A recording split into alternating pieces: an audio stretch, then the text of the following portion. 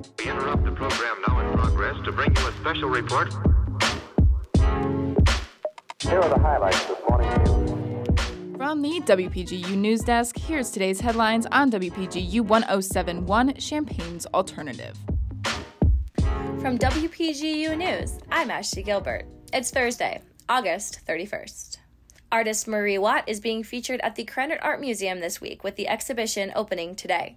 Her work consists of textiles and sculptures that use different elements of pop culture. Her artwork centers around Indigenous rights, civil rights, community building, environmental rights, and social justice movements. Her textiles are often sewn together by multiple people to represent interconnectivity with her family and friends. Her exhibition is titled Storywork and will be at the Krannert Art Museum until December 2nd.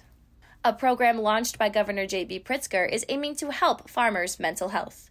The SIU School of Medicine has partnered with the Future Farmers of America Foundation to create the program. It will give every farmer in Illinois access to telehealth mental health care along with a mental health hotline. There will be an option for farmers to text or email for help, and they will also have access to 6 free telehealth visits. A new training center in Central Illinois is paving the way for a well-trained workforce.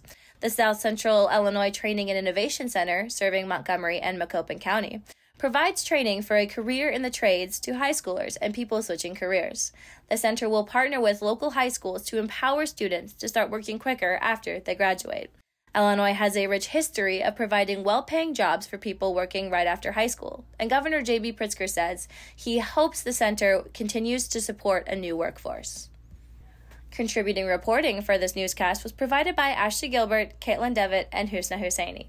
Our deputy news directors are Elisa Eaton and Caitlin Devitt, and our news director is Madison Holcomb. For WPGU News, I'm Ashley Gilbert.